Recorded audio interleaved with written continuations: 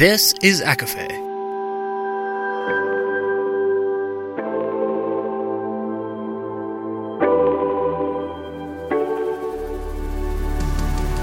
Laura Marie and Jessica Marie proudly present A Court of Fandoms and Exploration, a podcast. Fair warning, everything the hosts say is explicit, full of spoilers and adult content, and shall not be used against them. They have opinions. Let's try not to drag anyone for expressing themselves and just have fun for an hour. We all deserve it.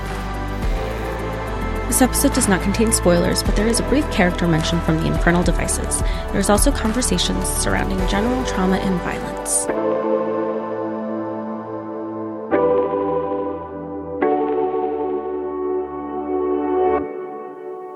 Hi, everybody, and welcome to A Court of Fandoms and Exploration, your weekly deep dive into the YA literature and fandoms that we love. I'm Laura Marie. And I'm Jessica Marie.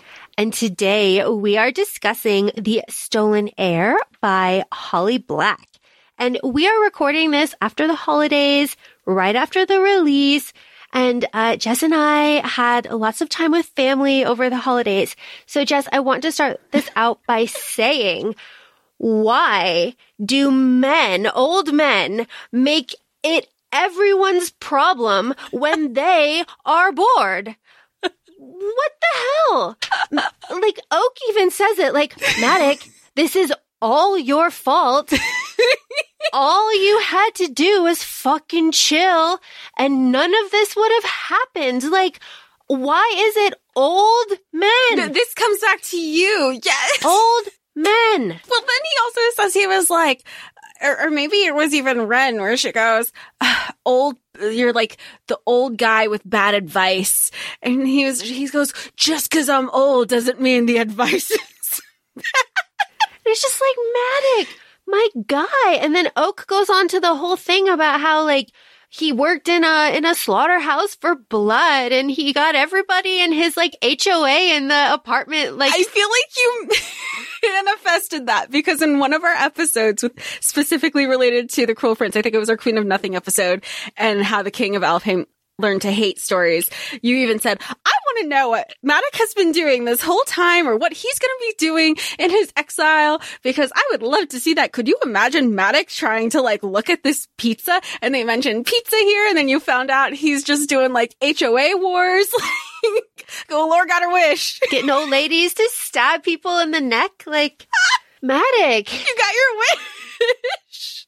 But, like, honestly, you weren't specific enough. Honestly, if Maddox had just chilled, then this half of this story wouldn't have happened, and we could have just, had Lady Nor and everything going on without, Oak having to go get Maddox because nobody else wants to fucking deal with it because it's bad politics. Like, welcome to The Stolen Heir.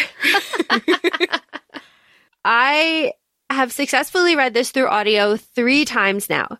The first time, very jarring, didn't know what to feel, didn't love it.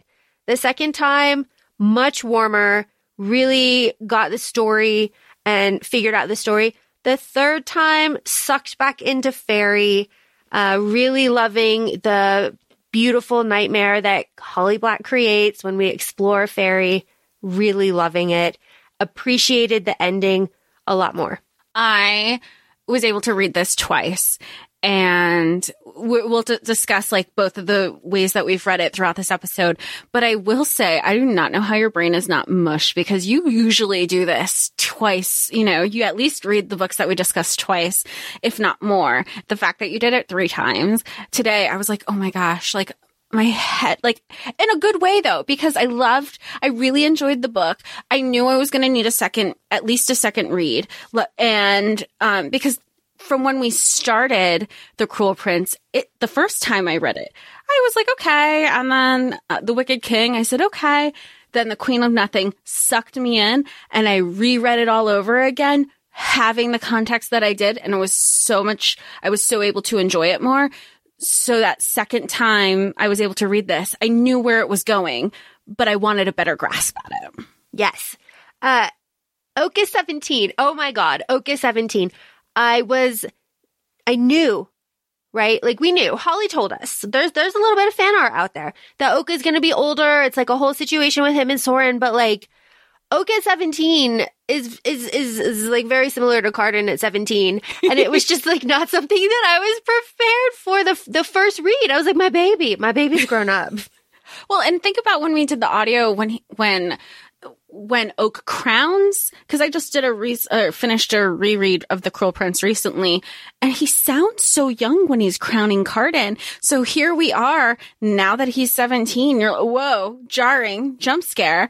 But then I think you had to finagle that, and they say it throughout the book. They go, oh, that he is Locke's half brother, but he was also raised by his sisters who were also, and he acknowledges, he goes, look, I was raised by Vivi and her girlfriend. I was also raised by Maddox and Jude, and have this crazy, like, super connected family. I recognize the exposure and my privilege in a way, but has also taken a lot of that onto himself to realize at one point, like to be a martyr. He goes, to take the hit away from the bigger powers that be, and is constantly being attacked and trying to get attention from the enemies. So he's the prime focus as opposed to others. Oh, Oak has issues.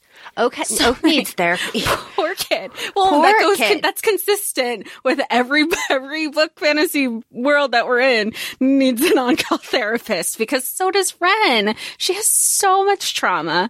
Do we want to go into the characters first, and then we can just kind of dive more into it? Absolutely. Who are these people? All right. So we have, like we said, we have Oak, who's returning. We have Seren, also known as Ren. You might recall her from The Queen of Nothing. She was 8. Now she's 18. She's been going through some shit since we last saw her, and we get a lot of flashbacks in this book. You have Bogdana. She's a storm hag, and she's working with Lady Nor, but we will kind of explore that more into what capacity. You have Lord Jarrell and Lady Nor, Hyacinth, Maddox is back. You have Tiernan, Queen Annette, Gwen, who's a human girl that Ren helps, and then Mab. And then, of course, you have there's mentions of these characters, but they're not physically here. You have Orla, Nicasia, Carden, Jude, Taryn and Locke, Vivi, the Roach, and the Bomb. Yes. Oh, I really love the mention of the Roach and the Bomb, and the little like lessons that they taught Oak, just kind of like sprinkled throughout. Just when we started talking about this before we started recording, I told you that I am very much interested, having read this book, about Oak growing up, like his formative years leading up to this.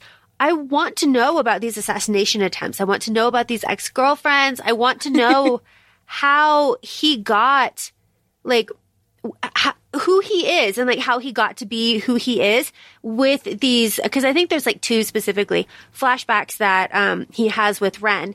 But I want to know all of that, but I didn't know what I didn't know, and I didn't know I wanted this until I see Oak now at 17 with a little bit of a swagger, with like a scar on his neck, having survived all of these assassination attempts, and like he says he falls in love very easily, and he's cursed to love cruel women. Like, I love that.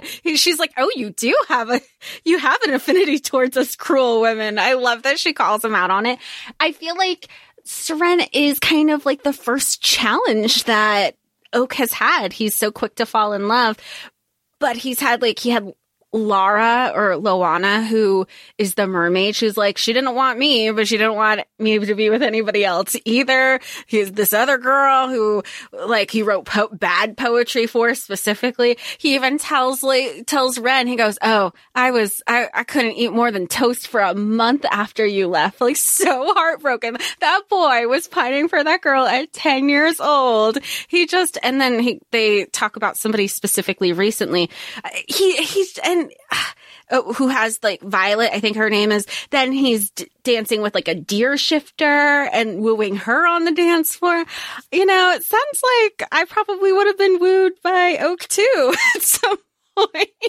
I think so, and there is some fan art that's out there, and Oak is very handsome. He's a handsome boy, but he is 17, and he isn't our sweet boy Carden, which there are a lot of disclaimers that are out there about this book saying that, like, Jude and Carden are not the mains here. This is not their book.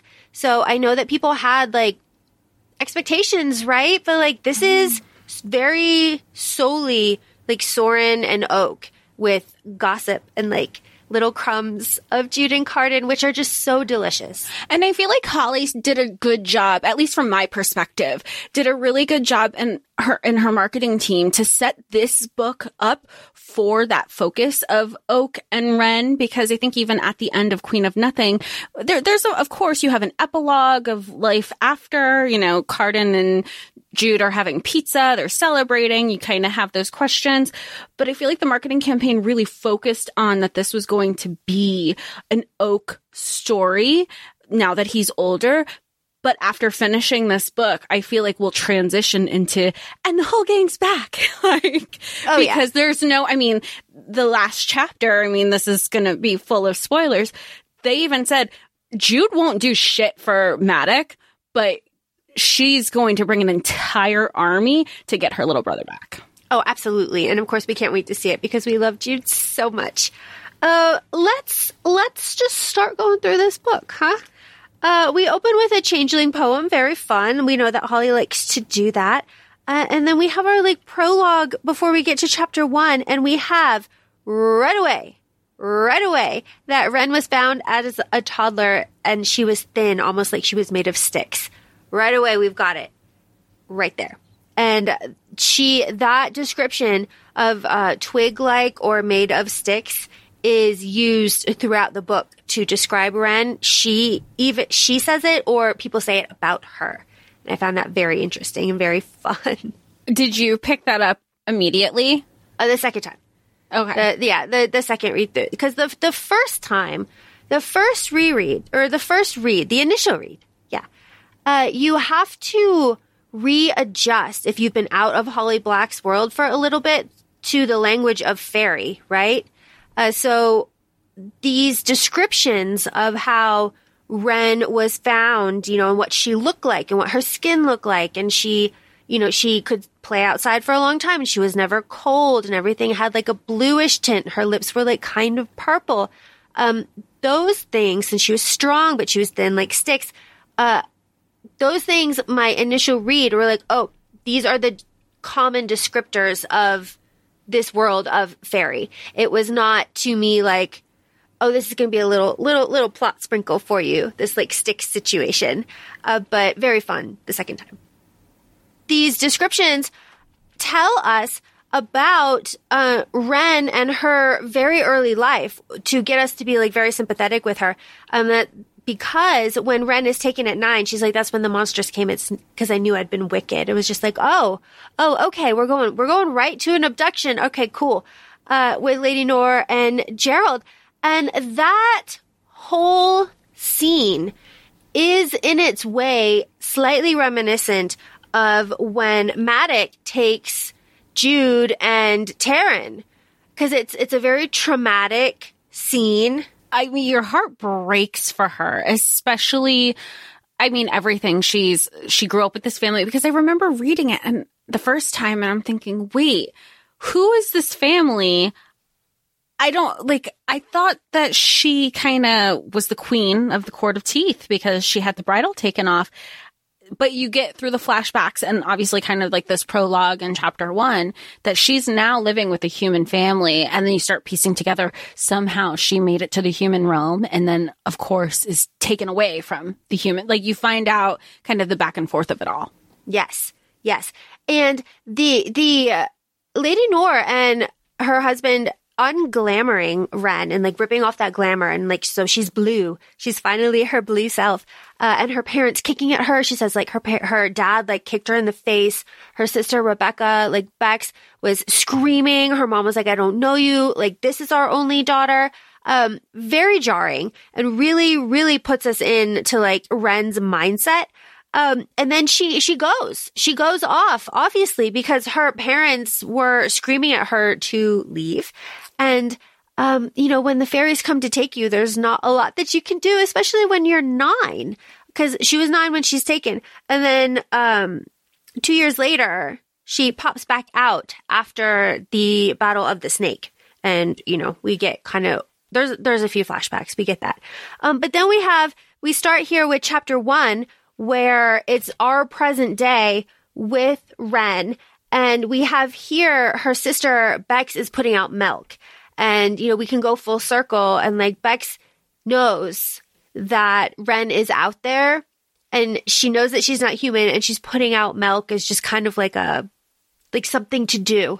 And now that we've read to the end of the book, we know that from what we were getting in the beginning where they're like, you're not our daughter. She thought that they had magic over them to forget who she was, to forget. And then you come to find out, she goes, you lived with us for years. You were my sister. You were our daughter. Like, we wouldn't just forget that. She goes, you know, and again, trauma for Ren because she goes, but how was I supposed to know? And, you know, and of course, through the flashbacks and through Ren sitting in her feelings, she goes, look, I recognize that in hindsight, like, they were glamored. They were conditioned. Magic was involved, but that doesn't take away, which I also thought this was important, that just because this stuff happened and I recognize how and the why of it all, it doesn't take away the pain and the emotions that have caused and led up to where she is now.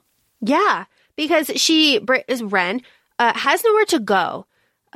She is out of fairy. It's been years. She's trying to be like, have a purpose, right? She's breaking the Galastig's wishes in the cemetery. She's like trying to do good, just trying to like stick it to fairy a little bit because she can unravel enchantments, you know, all of that. But she goes back to her family's house and she's like, she says she's kind of a brownie. Sometimes she gets there and like switches the clothes to the washer and the dryer. And sometimes she shreds the sheets because she's so mad and she can't like contain the feelings that she has, but she's so conflicted. And we get that because she does call a couple times throughout the book, just trying to like touch base and like warn her. She calls them the unfamily. And I find that very interesting because she says that unfamily is her last connection to like her humanity. And at the end of this book, she has warned them to be safe, but like she's very, very far from humanity at the end of this book where she has Oak bridled in the dungeons, like, and she likes hearing him scream her name. So it's a very kind of arc we have here. Yeah, but I also think like that last line where she goes, and honestly, it's really sad because he knew for her. She was like, he knew the whole time. He pulled the wool over my eyes. I trusted him. No wonder he wasn't lying because when he said he had the heart, he knew I was the heart and he didn't. He was all up on my shit to say, why am I so secretive? What if we just trusted each other? Da, da, da, da, da, da, da. And then she goes, and then you fucking do this. No, I don't, she has a right to be upset. Everybody has fucked her over and she's pissed. Yes. And she doesn't even know. She doesn't know what she doesn't know, right? At this point and even like later on. At this point, when we have her here, we know that Bogdana keeps an eye on Ren throughout her entire life. We know, because we finished the book, that is her mother. Like, Bogdana is her mother. So she has been watching Ren, her daughter, almost her entire life in the human world. And when she would get too close to people and, like, try to make friends and stuff, like, Bogdana would come and, like, hang pelts and like, warn her off. Like, don't do this. A very twisted fairy way to show affection, if there ever was one. But knowing that, like, Bogdana knows the whole time. She knows all of it, obviously. It is kind of sweet that Bogdana does kind of keep an eye on her whole life, even if it is weird, but it is a fairy situation. Oh, yeah. I mean, I feel like it's almost, it's like when you hear like about estranged parents or siblings who keep track of them. Like if they ever came around, this case she did, you're like, oh, you know, I never stopped loving you. I never stopped looking out for you and caring for you. So yeah, it's fun. So up at this point, Bogdana has popped in and out of Ren's life and she is 18 now. And Bogdana has kind of cornered Ren and she's like, hey, what's up? We need to talk. What's going on? We have a situation we need to talk about. and Oak pops up. And Oak is like, hey, I'm here too, with Tiernan, because there is an owl-faced hob that spotted Ren in the cemetery. And that hob is Titch, that works for Tiernan. So we have our big reveal now of Prince Oak, right? Coming in to save the day, scaring off Bogdana. And Ren does not recognize him because he is, dressed to the nines, probably hot as hell. And she scratches the shit out of his cheek. Well, it was also a little bit dark. So she was like, That's true. She was just like in the middle of the night, because then she was like, when he got a little light on she recognized him immediately. She was like, shit, I just fucked up the Prince of Hell. Damn it. She says she last saw him when she was 13, and she kind of looks like hell now, and she's very aware of it. And she's like, well, damn, I'm in trouble. So they basically tie her up, and they're like, hey, we also need to talk to you. Let's go to a dingy rundown house. And they do. And there's a ramen. They're making ramen. I love it. I love these little nods that Holly does, in, I believe, how that King of Elfame learned to hate stories. They're talking about Yuri on Ice, all of that stuff. So I like when Holly does do that, but they're making ramen and tea. It's very fun. It's very fun. Hyacinth is introduced to us in this house. Hyacinth is wearing the bridle. And we know the bridle from Queen of Nothing. That was, it's because it's the same bridle, not the same one that she has, that she even says she still kind of has the scars on her face from them. Yeah. And so Hyacinth is half bird, half man, birdman, and he's in the bridle, and it's very jarring for Ren. And this is when we get Oak saying what he says, right? We get the quest, right? This is a quest story. We get our quest, and the quest is... Yeah, which I feel that's why a reread is essential for this, because that's how you get, like we've said, it gives you a grasp, but you're like, okay, I'm on an adventure. Once you know that it's a quest, it's not going to be this is just the beginning. Yes. And what is the quest? The quest is... Lady Noor has stolen something and has made a new court of teeth up in the north. And Mab's bones have been stolen, and Mab's bones have the power to bring things back to life. Ren, can you please come with us? Elfhame needs you, because you have the power, I'm saying this cheekily, to command, Lady Noor. So you'll be super helpful to us. Let's go. And that is all he tells her. And she's like, yeah, cool. She's like, you know what? I got nothing else going for me. You know what? Bet I hate her. Let's do this. I probably should have done this a while ago. There's a little bit more back and forth, but that's basically what it boils down to. She's like, yeah, I really like Oak. I don't really trust him, but I'm in trouble here. It's not going to get any worse. I'm just going to go do this thing.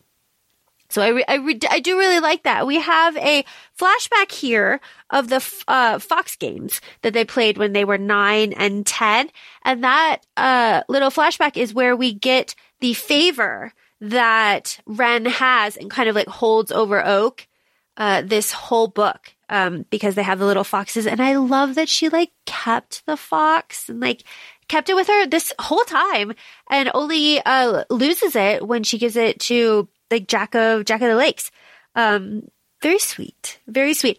Even he was like, wait, you still have that? Yeah, you still have it, because when they find out that Jack of the Lakes is the Kelpie that kind of outed her, that she was conspiring against Oak was more shocked that she still had, not only that but he was they've kind of both admitted that they're on edge with each other, and just the trust each of them has towards the other. But he was more shocked that she had just one, because they had 3 total in the flashbacks, but she had one of them still. And he was just, she's been holding on to it this whole time. And I really do like that Oak was like, I'm going to get you out of here. Let's go to my room. It's such a child, they're children, right? It really does illustrate that they are kids. It's like, let's go hang out in my room. I'll hide you here. And like, he's like mean to his mom. He's like, I don't have to listen to you, Oriana. Get out of my room. Very cute. And then they drag Ren out 3 days later in chains. No, they see each other one more time after that. Yeah. But like, that's so sad. I can picture that happening. Because we are very familiar with Elfheim and the palace and all, everything that's happening there. There was a line here that Hyacinth says that I thought was kind of a burn. Did you pick up on it? Hyacinth says, Prince, do you have anything to yourself? Or all you have are like girls' cast-offs. I was like, ooh. That's mean, but also like, what are you talking shit for, Birdman? Like, you tried to kill the king and were not successful. That's why you're in the bridal. Shut up. Sit down. Yeah, he's very ballsy for someone who like, and let's not forget, the bridal isn't just something that is just a horse bridle that's on. It ingrained over time. It'll ingrain itself into the skin and embed it into you, where I understand that you won't even be able to talk at some point because of the pain. Yes. Correct? Am I like, okay. So like, he's getting really comfortable. Yeah. So like, sir.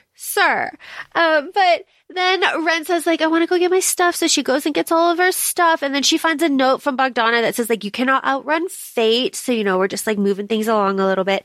But then they are attacked by the stick creatures, which like, I need to see them. I need to see them because like, they sound a little silly to me, but I'm sure when I see them in fan art, I'll be like, that's fucking terrifying. So that's the thing, because right now, I mean, granted, I know that they're more, I need to see the fan art, because when I think of stick creatures, I immediately think of, oh God, I'm going to date myself. Like, remember the Blair Witch sticks? Like, it's just literally just a stick figure with sticks. That's what comes to mind. So, but do you also remember in Fantasia, they have the brooms, the animated brooms. It's kind of like a combination where I'm imagining the Blair Witch sticks being animated. So it has to, I mean, especially Holly Black's because they have human arms, they have human parts. That's a very good analogy. So like, I think with comparison. Thank you. But I think with like Holly Black, like you said, it is a very scary traditional, like how Fae can be traditionally, because how many times when we started reading, fantasy together where I would be like, I want fairy wine. I want to go to a revel. I wanted this. And you go, no, traditional fairy. That is terrifying. You do not want to do those things. And I'm like, but it sounds like so much fun. No, not in this situation. Although, for Oak and for Ren, who are full-blooded Fae, none of those like rules about the food or anything apply to them. So that is very fun and something that is taken away from us that we do not have to worry about, that we had to worry about all the time with Jude. So I did find that fun. But what happens here? The Oak is hit and he is poisoned. This is the first time that Oak is poisoned within like this quest. And, well, damn. Well, was it kind of like a one-horse trope, would you say? Because they were on the horse together. And then even Ren says, like, I love that she wasn't concerned about him. I kind of love it. She goes, oh, damn, that could have been me. Like, he was wearing armor and shit too. Like, yeah, damn. like that, like, and he must have just like gotten a tip of the poison, must have been in him, and how she didn't even recognize. And Tiernan's like, "What the fuck is happening?" And she didn't even recognize because she just thought he was like leaning against her, but she didn't pick up that he actually passed out. I don't know. I found that so funny. But you know what? It's in line with her character because she has. I don't want to say she's been exiled, but she's kind of been in survivor mode for so long that it makes absolute sense why she wasn't like, oh my gosh, poor Oak. She was like, oh my God, that could have been me. Yeah. Because that's how she has been conditioned for the almost 10 years now. Yep. Survival first. Yes. Yeah. Yes. We get that fun, kind of funny scene at the hotel, right? Just kind of with Tiernan and Ren going and like glamoring themselves and being like, we want these rooms, like all this stuff with all the money and everything. We're totally normal. We're totally normal people. But But we do get Hyacinth trying to like sow a little discord here because he's like, hey, I think that Tiernan is under Oak's thrall. I think he's under a spell, right? And Ren is like, what the fuck you on about? He's like, oh, you didn't know that? You didn't know that about Oak? Oh shit, I didn't say anything. He's this charmer, that he has this, he's just, he's a deceiver. He's been trained in the art of courtier, like all this stuff. It's like, okay, Hyacinth, who you have your boyfriend call him Sin. Okay, cool. We get our Kelpie. We get Kelpie, Jack of the Lakes. I like Kelpies just because I like the Black Witch and I like the Kelpies in there. So they come over here and they're the same Kelpies. Very fun. And then they finally, our little quest group gets to the Court of Moths. Very fun. We have troll guards. We have a revel. We have very courteous. We'll take your prisoners to the dungeon. No problem. We'll take that away from you. You need a seamstress? No problem. Are you hungry? You want to sleep? No problem. That's fine. You are all welcome here. And Oak and Ren are like, what? What are we on about?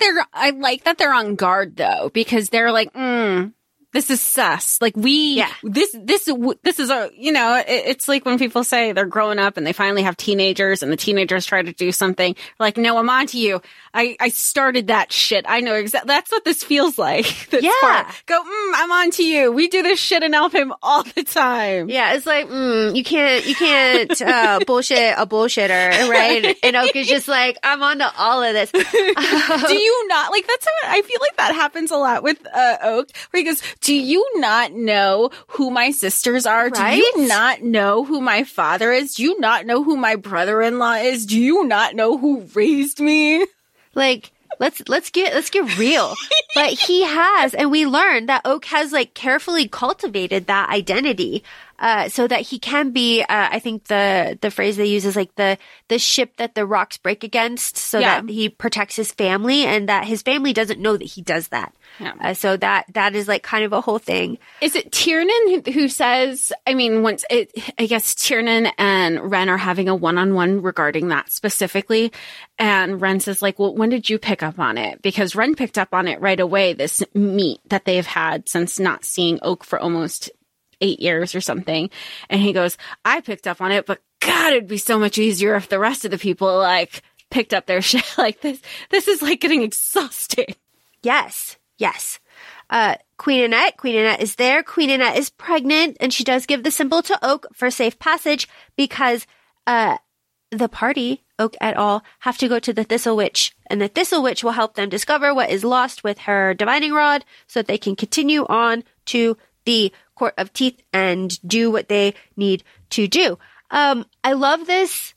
First of all, I love this interaction with the seamstress, simply because I like seamstress's scenes, but I also like that the seamstress says, you want destruction and ruin. That's what you want. I can see it all over your goddamn face. I love it. And she's like, see if the Prince of Day, likes your dress, Queen of Night. It's like, ooh, okay, that's something. Is that when she was like, oh, let's see if he's gonna find you as becoming as taken as you are with yourself? Yeah. Because Ren is looking at herself in the mirror. She's like, ooh, I look cute. Yeah, look at me. Yeah. Okay. She's all about it. And one of my favorite, and it's not even like, I guess it kind of is a flashback, but one of my favorite scenes with Ren is when she is remembering this sundress, right? This sundress that she has. That really like kind of pulled at my heartstrings a little bit. She's like, it was the most beautiful thing that I saw. I like stole it and I looked at myself in every single mirror and I like twirled around and, it was so beautiful. And now it looks like a rag. And I wish Oak could have seen me in it when it was beautiful, because I felt beautiful. And I was just like, oh, Ren, that's a really nice, like little nice moment for you, sort of, that didn't necessarily need to be in the book, really, but is I think, a really beautiful little character moment for her. Well, I think it's beautiful also because it shows that it's just like it's another.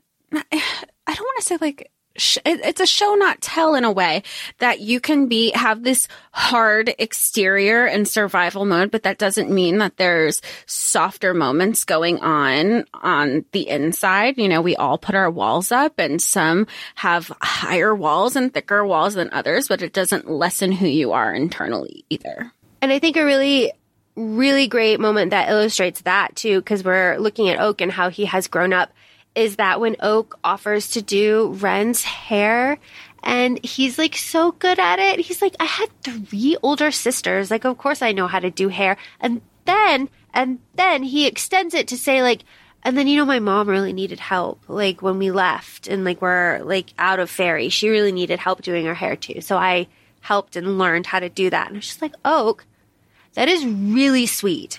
I think I love how there's so much crossover between, I feel like he was very much split between the two, because he's 17 now, he's back in Fairy, but he acknowledges that Vivian, her girlfriend, he goes, kids were raising a kid. Like, that was not fair. But then there's the crossover, because I guess now that I'm saying it out loud, because Jude allowed Oriana to kind of flip back and forth between the two. So I guess that's where like the back and forth of it. And Madoc was like exiled completely.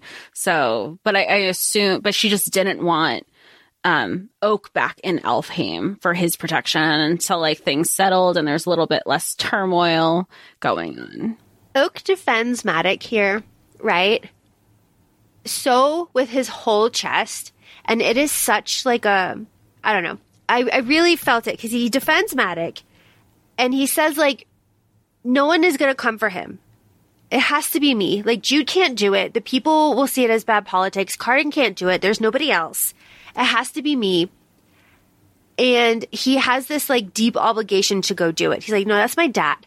Like, and that like deep trauma for him too. Cause like, it's more than it, cause it's not his biological dad. Obviously we know this. That was Dane. But it's the person that raised him that he really identifies with. And I feel that when Oak and Madoc are in the dungeons and they have those interactions where he's just like, you know, don't listen to him. What are you doing? Like what, really, Dad? Like, come on. That kind of like frustrated, like love, read really true to me. So Oak here defending Madoc, but also like wanting to help and like having that obligation put on him. I also really felt for him here. It's the obligation that he also put on himself, though, too. Yeah, because 1,000%. nobody's asked. Because then again, full circle at the end, he goes, if you just let things lay down and you just didn't try so hard to like, if you just accepted if you accepted accountability for your own actions, we wouldn't be here. And it's that, like you said, it's the frustrated love, because he's like, you're putting me in a hard place because I love you. I'm also the only person who can do this. And do you not hear yourself talk? Do you not hear the words coming out of your mouth? Yes. Like you sound, okay. Moving on. We have a sweet little chase kiss between Ren and Oak. It is so sweet. I love it. The first one. Yes, the first one. Yeah. So sweet. Love it so much. And then we have Ren going to free the prisoners. And in this prison situation, we have riddles. We have Jack becoming a diversion for the Fox. And then we have all sorts of stuff. We have Gwen, the musician. We have the undersea spy, the Marrow, who tells us what he tells us. But, Jess, you have something to say about this. The riddle part. Okay. Aside from the fact that I got none of the riddles because I don't get riddles. It's very interesting that, because I noticed it in my second read. So my initial read, I did it solely via audiobook, and it's the riddle specifically about, it's either the candle or the flame. Candle or fire is the answer, but they talk about a drought. It's written, but okay, let me preface this saying, in the audio, she says there's a draft. So I'm listening to it. I'm thinking about a draft. I'm thinking about a draft in a breezeway, like some sort of wind element. my second time I read this, I read the audio with the physical copy in my hand, just again, so I can have a better grasp at the story and everything. And I noticed that during the audio says draft and the book says drought. So whoever the entity is that is in charge of the quality control between print and ebook and audio and library, Akafe just wants to talk to you. We just want to talk because that is a big difference. That is... Yes. Two different words and two different elements. Yes. I mean... And on top of all of that, I mean, this is just like a critique that we've noticed because of the different ways that we consume the books that we read. When I was listening to the audio, it would say chapter 6. Well, on the screen, it would say chapter 6. The audio didn't say it, but if I'm looking at Audible, it'll say chapter 6. But I would be holding chapter 3 in my hand. So I don't know where that alignment is, how that's broken up. Maybe that's just like a tech thing. I don't know. We just want to talk. Just want to talk. Okay, the prisoner situation. Gwen and her boyfriend, they get Gwen out. Right? Everybody gets out. Everybody gets out of jail. Ren does a big betrayal here. She's betraying everybody. And she also ends the curse on Hyacinth because she is an unmaking. Yeah, she frees him. He kind of pledges loyalty to her in some capacity. Then she freed Gwen who's the human, just to free her. And it's just kind of unheard of. And Oak even says, what do you mean you're doing something without asking for something in return? That's not the way of fairy. And so at one point she goes, oh yeah, give me your phone. And everyone's like, not a year of her life. I don't know. Because that wasn't her concern. She's like, I guess I'll take your phone just to try to, I don't know, save face. Yeah. And she uses it to kind of hatch that plan because she sends Hyacinth north. And then she's like, okay, he's going to get your boyfriend out. He's going to get the marrow out and he's going to get you out. Give me the phone. And then you text your phone. So you text me to make sure that you're good. I just want to know that you're good. And so Gwen does do that. She's like, text me back. I want to make sure that you were real and my boyfriend's out. Here's a picture of us. Very, they very were so cute. Because even Ren's like, I think she likes me just as a person. I think we'd be friends. Which friends are so hard to make. Friends are so hard to make. Thread. So it's very fun. And then of course all the riddles. But the Morrow says some stuff. This is stuff that I'm sure will be important in later books. He says that war is coming. There's blood in the water. And that Orla is weakening. Nicasia is also weak. And Kieran Cronin, I think, is coming. So that is what's happening in the undersea. So plot in the undersea. We don't know what any of that means. That's one of those things we don't know. Not gonna say, you can't really speculate because it's literally on paper. Yeah. There's nothing to speculate. War is coming. Underwater, undersea is gonna go to war. Who knows what'll happen in the next book, but that'll definitely be something reoccurring. Absolutely. And later on, we even find out that Nicasia is rumored to start a competition for her hand in marriage or whatever. So that might be happening under the seas too. But what is happening, though, is a duel. And in the duel, we learn that Oak does not know how to fight for show. He only knows how to kill people and things. And he fucking kills that ogre. And everybody's surprised about it. Everybody's like, oh my God. Everybody's surprised about it because Ren said previously, the night before or something, oh, everybody must have caught wind at what a poor fighter he is. So that's why they chose that as some sort of oh, you can do this or you can do a duel. And now we know Oak is just putting on a performance for everybody. Oh, I'm really bad. I don't know how to do it. And then he dupes everybody. kills the way we know Madoc kills, because think about it, it's just such a throwback also, if you think about it, to Queen of Nothing, where he goes after Jude. He doesn't hold back at the fact that she's his daughter. He goes hard, and Jude is the only one who learns some sort of self-control. But really, she goes to kill too, and she's given him a lot of grace, especially at the end of Queen of Nothing, when she's only exiling people and not like unaliving them. Yes, because she was well within her rights to do that. So what happens here? So we're dueling because Ren got caught, right? And they're like, oh my God, Ren, the betrayal. But Ren's like, fuck y'all. And there's the duel. There's also a riddle, right? Cause it's like, okay, Ren, like Oak got off because he killed the ogre or whatever, but like, you gotta fix this riddle. And the riddle's difficult. And Ren's like, I got the riddle. You have to behead me. I'm out of here. So then they make it to the Marsh of the Thistle Witch, where we get all of this plot. But before that, we have the flashback of Soren being age 14 and Oak being 13. And this is when Oak is just like really fed up with everyone trying to kill him. And he just wants to run away in the forest. And Ren says, like, you can stay the night. But then by the time she wakes up, like, he's gone. Like, and this particular flashback is when he's kind of like word vomiting everything to Ren. He's like, oh, everybody's coming after me. This is such a headache. I just want to run away. Things, and he's like kind of angsty, and I get that too. It's like, things will be so much easier without me around. Like, they'll see that. They probably see it now. And she's the only one who could relate to him. And he's like, you ran away. You're kind of living it up ish. Like, how did you do it? I want to learn from you. And she's like, look, like, you're sweet boy.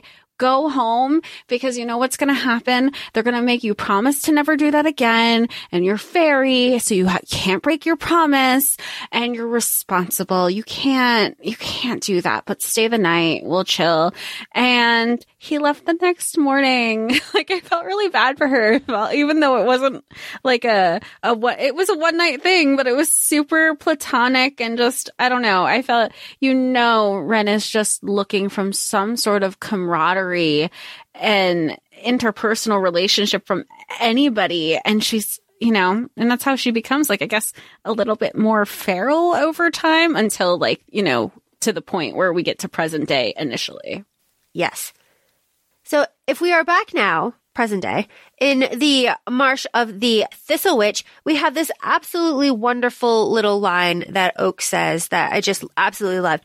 Well, maybe I'm glad you gave me the opportunity to be my best self, my worst self, my true self. I just love it so much. Oak, really. Of course. I feel like he's pulling on your love for Carden Heartstrings in this book. He is. Because by this point in the book, it's like, okay, you're killing people. All right, cool. I get it. You're like grown fairyman by now. All right, you're a little too young for me, but like, I can see it. But see it. 17-year-old Laura. Yeah, right. But like age appropriate Laura would be totally fine.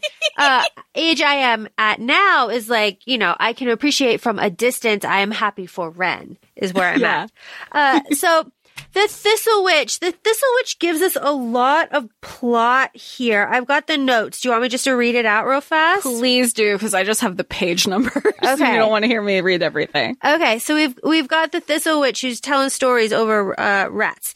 And, Oak gives gifts and she's like, meh about him. And she looks at Ren and she's like, you are nix, not, and nothing. And then she tells us a story, right? Because they're asking about Mab's bones. And she's like, I can tell you a story. So Mab was born when the world was young, and the hags all have like a convention every year about how being a hag is like cool. And Mab came to that and is like, hey, I want to learn hag magic. And everyone was like, fuck you, except for Bogdana. And Bogdana, gave Mab the ability to create life. So in exchange for that, Bogdana, this is the whole plot, by the way. Bogdana gave Mab her daughter to raise. That was the deal. Okay. Mab called Bogdana's daughter that she had to raise Melith, mother's curse. Okay. So Mab was fine with that for a while. Like, whatever. Mab started to, do her own situation with children. And she started to find a way to get rid of Melith. So she started bragging to everybody that she found a way for Clovis to rule. So she put that out there, and then she switched the kids so that Bogdana killed Melith, who was her daughter. Okay. So when she did that, Bogdana realized what she was doing. She put an enchantment on Melith's heart and took it out of her. Okay, took it out of her and kept it. Okay. So then there were curses on each other. So Mab has to keep the heart close to her for magic to work, or else all of Mab's magic will be unmade. Okay. And then the other curse is Mab cannot hurt any of the Greenbrier line. And Bogdana cannot hurt any of the Greenbrier line. And Mab's bones, you can grind into a powder, but they will, get used up, and they will all eventually unravel. That is like most of half of the plot there. That part was so confusing because all of a sudden, Clovis, I was like, who the hell's Clovis? Where'd this person come from? Like, I understood, like, sometimes, but that being said, when Mab was raising islands, I was like, oh, that's Carden. Yep. I see you, Carden. And so I was like, oh, and then part of me with some of these callbacks, I'm like, did we know about Mab existing in the first? I don't know. I haven't had a reread of Queen of Nothing, so it made me think like, was I supposed to know this the whole time and I didn't put anything together? Mab is, there's like an underlying lore of Mab woven throughout there. Oh, okay. But it's not as, it didn't go as deep as this. No. Okay. That's where I was like, I know Queen Mab. Not only do I know we've talked about it, like I knew I had heard the name. So I thought there was like, was I supposed to know this? I don't remember now. No, you're totally good. And then Oak and the Thistle Witch go off to locate, what was lost. What we know is the heart. And they come back and they're all like fucking shaken. And they're like, yeah, it's safe. It's totally safe. It's fine. It's fine. That's when she's like, I'll tell you, but I can only tell him. Yeah.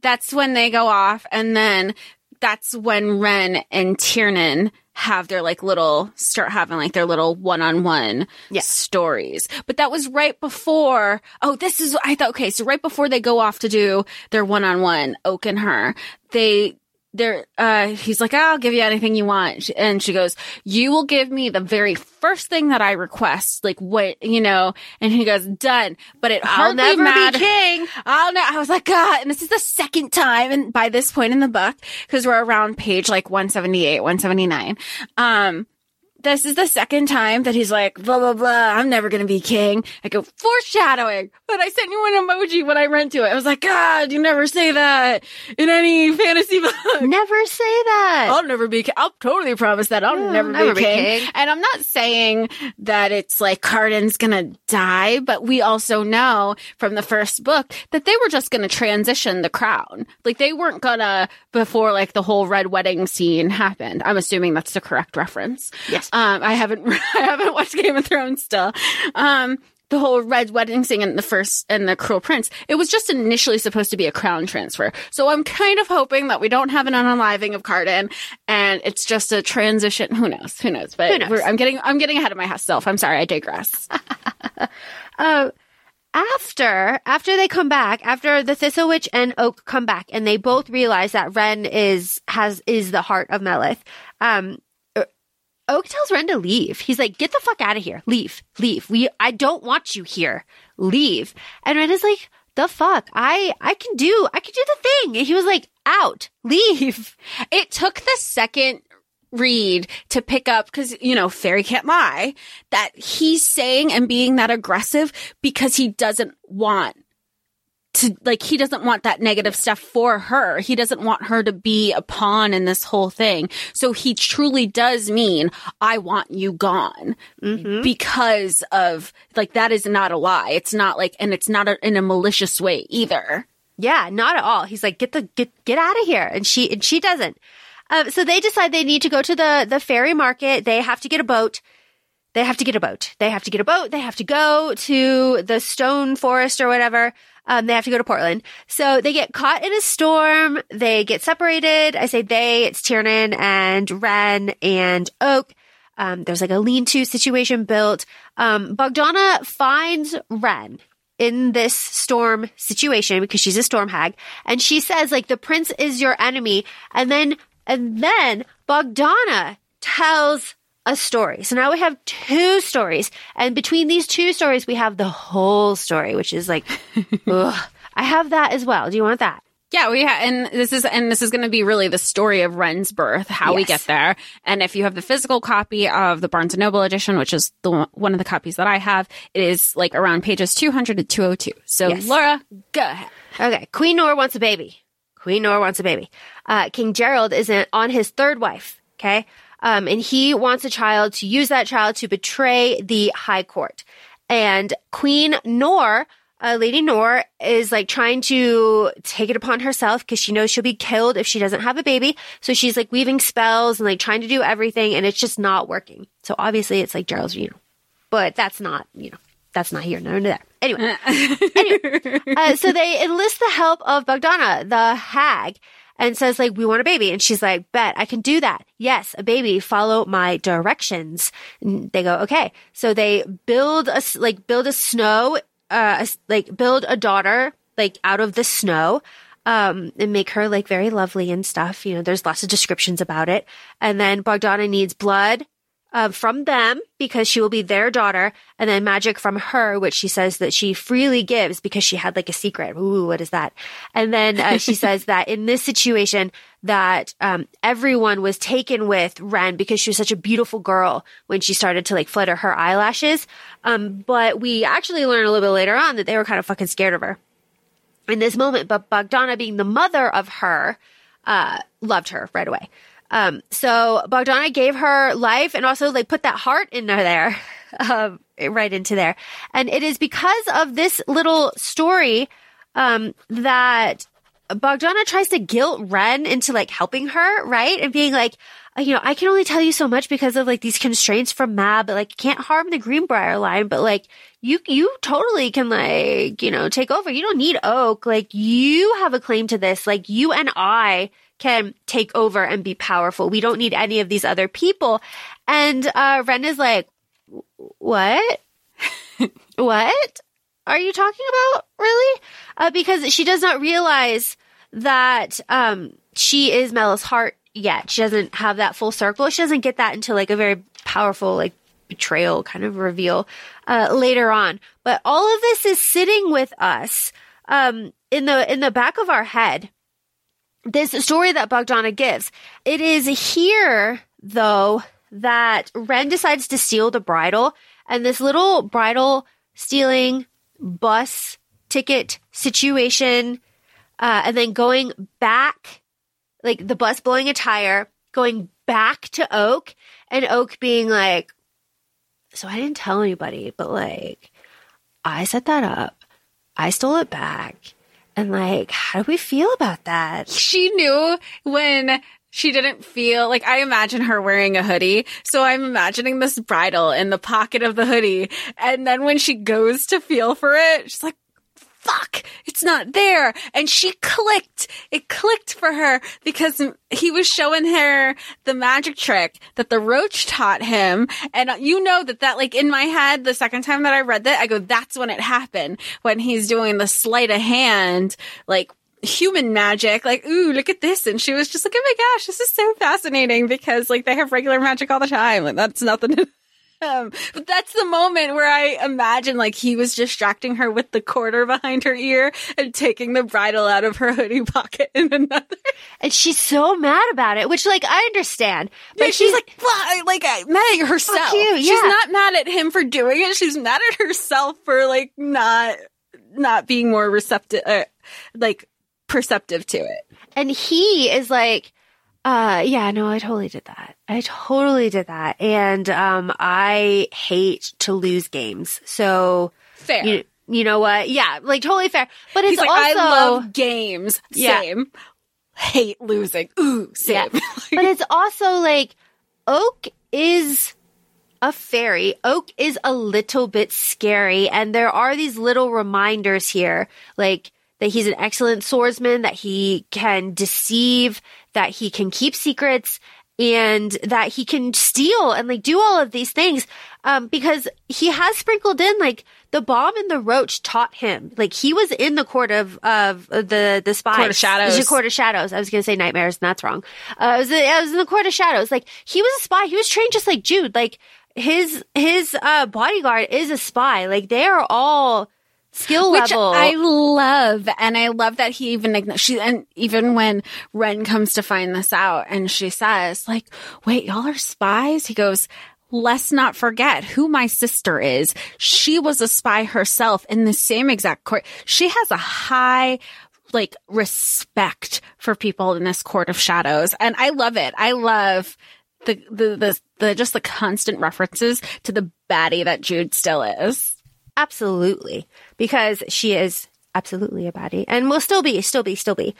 We have another call to the family where Ren warns her family about it, about Bogdana and like kind of the situation coming for them, and says like salt and rowan berries. And she talks to her mom and her sister, and and her mom is like, I think about you. I have worried about you. I wanted to know if you were warm and like fed. And Ren is just like, She, and I get it because Ren is still in survival mode. I think I feel like a couple times she's called just to hear their voice, but hung up. And Bex, her sister, has always known. And then she's like, Mom, she's calling. She's on the phone. They just want to hear her talk. I think there's, again, a lot of trauma, a lot of like things that Ren has to deal with if she gets that opportunity because this is still her family that she loves. And like you said, is connected to her humanity. And just because Ren isn't living with them, that doesn't mean that they stopped thinking of her as their daughter. And she goes like, are you okay? And Ren says, I'm surviving. And her mom's like, that's not what I asked. That's not okay.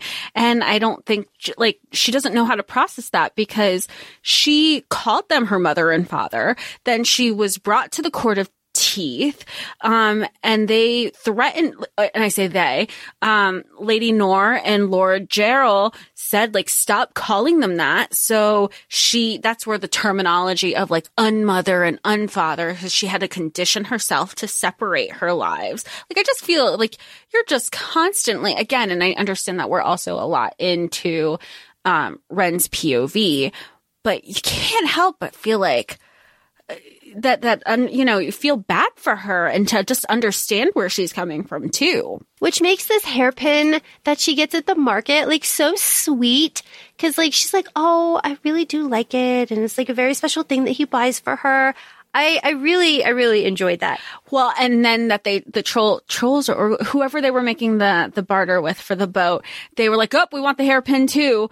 And then as they're running away to get their boat because they've already shook on it, which I do appreciate, where Oak is like, no, we shook on it. You're not going to get any more of what I want. Understanding how the market works in Fairy. He still just grabs the pin as they dive into the water because he knew that was like the one thing that she really, truly appreciated. We love a king, right? Like... So, and at the market, they also get the reliquary that they put the deer heart in, and it is enchanted, and it was commissioned by Oak, and they are just there to pick it up. And then they get the boat, and they are on the way to the Citadel, and they meet the mermaid there. She's just thrown in there for a little bit of plot. But then we're finally at the place of the Court of Teeth with the trolls, and we get this. I'm just going to blow through this. We get the troll situation where they're wandering around the forest. The forest is cursed. Everything is stone. This is where we get the story, that Oak tells about the spiders in the chest, which is, payoff later. But then the trolls find them, our little 3 hunting party. The trolls find them and take them to a village. And in that village, they are eventually poisoned with blusher mushroom at the end. That Oak just takes all of it. But we have 3 stories here about the troll kings. Very quickly, the first one is brothers in love with a goat herd, and they wrestled until, they couldn't. The second is that they were enemy kings, and they did a contest, and they tried to beat each other, but then they turned to stone, and nobody beat each other. And the third was that they were lovers and they ended up hating each other. That's going to be important because they're stuck in stone on the island. I think it's an island on the island. They found one of them and the other one's deeper in there. So this is going to be important. I'm not disagreeing with you. Like, it's not there for no reason. Yeah, it's going to be important. Let's talk about, the palm slicing? No. That was my favorite. Oh, no, I didn't even. No. I am poison. I poison everything I touch. Oak. Poor Oak. Our sweet boy. Or he's so emo. Yeah, you can't tell me that his emo brother-in-law didn't rub off on him at some point. Oh, for real. They share eyeliner. The Oak doing that, though, just kind of, because he's unconscious. He's on blusher mushroom. He's like strapped to a sled. They're taking him to the Citadel. We're at the end of the book here. He doesn't know what he's saying. He's like, Jude, you can't just let him die. Like all of this stuff, that he's saying, it just really gives us a glimpse that he is so not okay. And I'm really starting to feel for him. I just had a flashback to Will. Right. You know when he's No, I don't. No. Digress. Sorry. No, we're not. Keep going. We're not. No.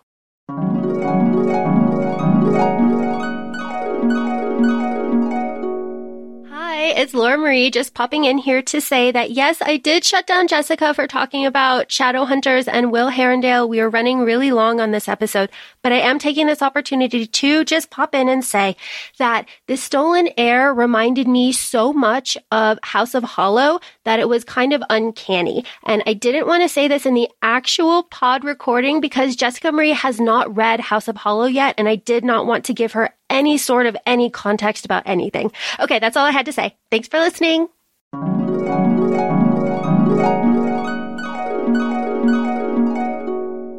They change into servant's clothes. Tiernan stays with the heart. So from here on out is the end of the book in the Citadel. Okay. They go to Lady Nor's bedroom, whatever. They're caught, whatever. They end up seeing Lady Nor. But there is a vow that is made here, and the vow is don't leave me behind. And Ren says it to Oak, and Oak says, like, I won't leave you behind. Like, it's like kind of a vow that is made there. And it's important. It's important, I think, at the end. But then we meet Lady Nor. Lady Nor, she's got her necklace of her husband's hands. They kind of move. Cool, I guess. And Oak says... That's one way to get a hand necklace. I know, right? Right? It does move. This is YA, people. This is YA. Ooh. But then Oak makes a declaration like, yeah, bitch, I have the heart. I have it. I have the heart. And he cannot lie. So everyone was like, where? Sir? Where?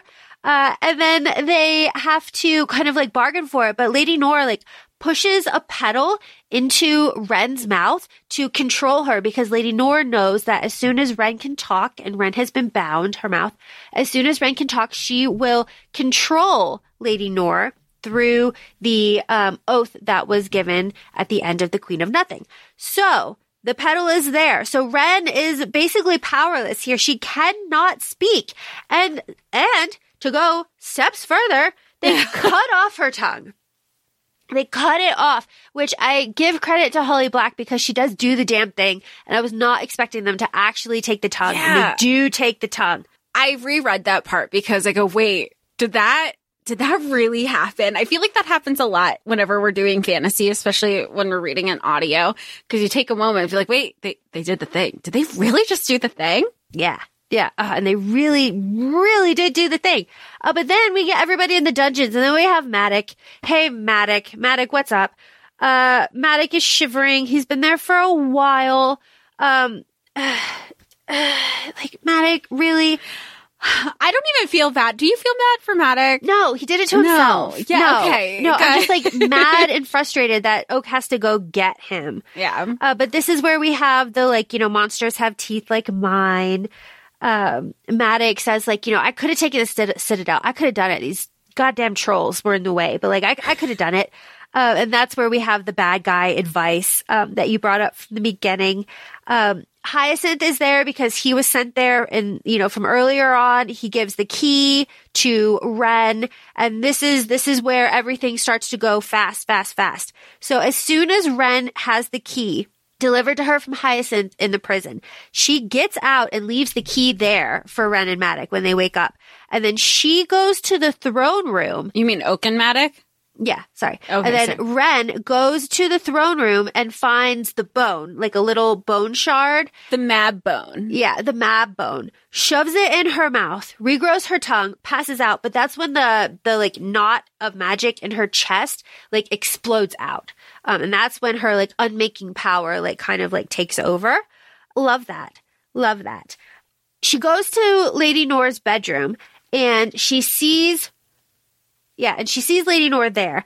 And this is the thought, and it's in my notes. Ren is looking at the falcons all around Lady Nora, and she's like, wow, it would be kind of nice to never be alone. All that to say, don't leave me alone here, Oak. Don't leave me here. All of this kind of helps make the ending that much more like, yes, this is obviously where it was going the whole time. Like, these are all the little, like, clues. Very fun. Well, and even just like her saying like coming back to the Citadel, she hadn't been there for years. All the trauma that came with her being stolen from the human world, that they just made it a miserable experience, changing her tears to glass so they would scrape her face so she wouldn't stop crying.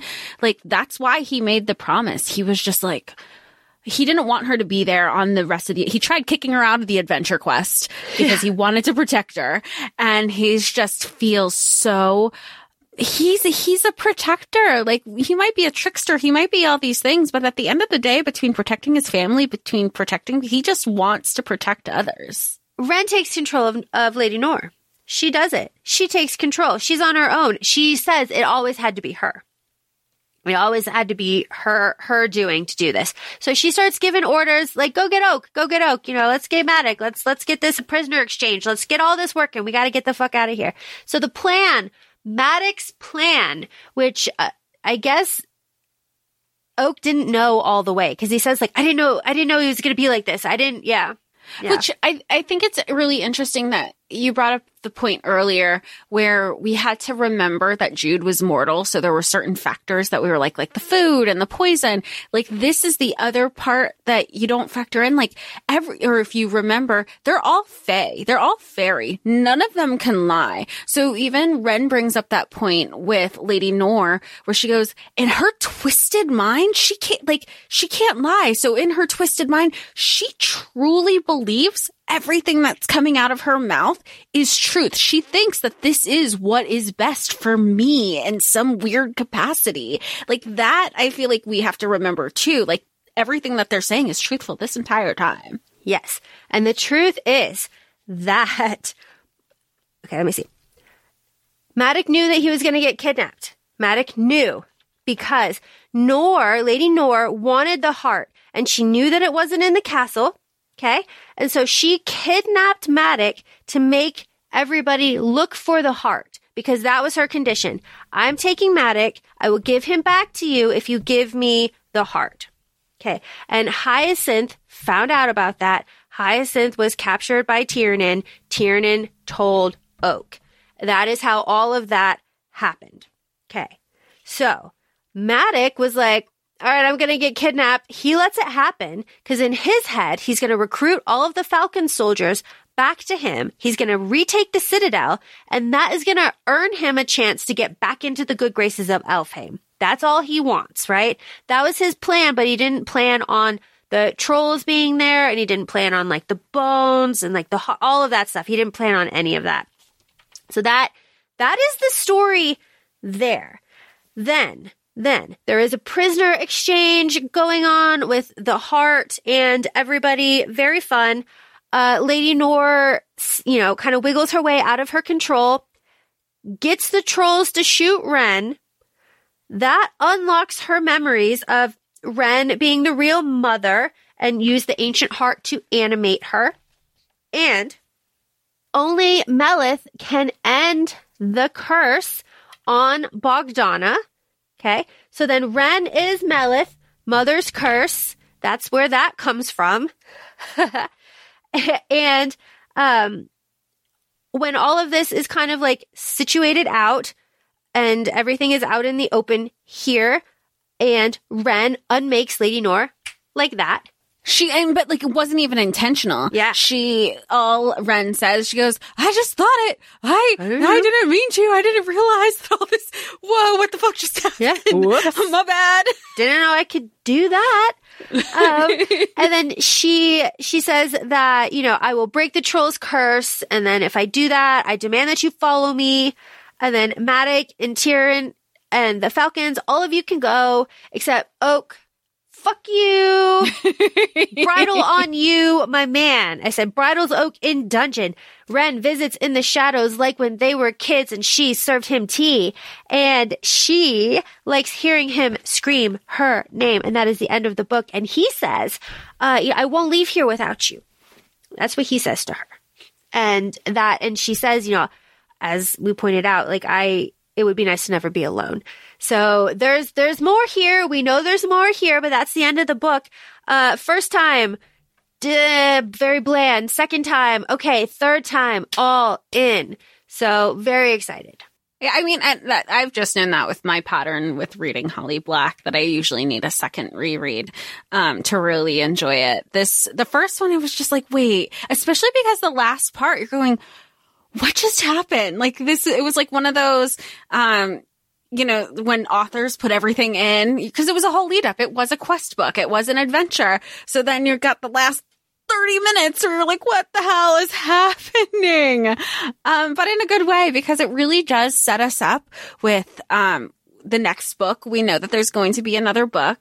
Are you excited, or did you love the Easter eggs? What was your favorite part? My favorite part was learning about Oak. Honestly, learning about Oak, realizing that he's not like a fop, right? He's actually like a nuanced, broken character with like deep daddy issues, and watching him grow up and how Elfhame shaped him in a way that is very similar but also different than Jude, and similar and different than Taryn. So I liked that a lot. The Easter eggs were very fun, but on my second reread, I didn't need them because I knew where the story was, and I was invested in the story. But I am excited for the payoff, because there'll be payoff of those Easter eggs, all those little gossips and all that stuff. So I'm excited for when the band gets back together. Yeah. I'm really excited about that. Not that I didn't love this book. Like, it was really fun. It was just, you had to I think that seems to be the general conversation that people are also having, is just like having to pivot, the point of view, where the story is going, because we've had Elfhame for 3.5 books, if we want to include the novella, for so long that it's just like, oh yes, crumbs, more, give me, and how it's going to go, because we do know that, and every writer is different. We also know that Holly Black and Cassandra Clare are best friends. So for all, maybe there was some insight to say like, hey, look, I've written over 20 something Shadowhunter books, and bitches love Easter eggs. So we're bitches. We're bitches. We love Easter eggs. So maybe that, because it didn't feel like it overshadowed the book either, because you're also getting these Easter eggs, not from Oak's perspective, but from an outsider who's not part of the Elfhame court. You're hearing, people, what was one of the lines? They were like, oh, your sister's going to come here. Your sister can do whatever she wants. And Oak's like, she's going to want to wear your skull as a hat. Like, I love that she's still intimidating people years later. Like, people do not fuck around with her. And also when, they're even like shading Carden, somebody goes, it pleases me to see it, but like in compliments to Oak, it pleases me to see a Greenbrier with some teeth. I assume, and Ren is even saying, I assume that the last is a dig at the High King, who is well known for leaving the fighting to his wife. Like, I love the little Easter eggs that we're seeing in a different perspective, that it's like, put some respect on Queen Jude's name. 1,000%. All of it makes me very excited for the next one. All in, would recommend. Oh, absolutely. Thanks for joining us, for being a part of the Folk of the Air continuing series and joining us on this journey. Feel free to follow us on Akafe Podcast on Instagram. We're also both on TikTok with Akafe Laura and also Akafe Jessica. Thanks for joining, and we'll talk to y'all soon. Bye. Bye.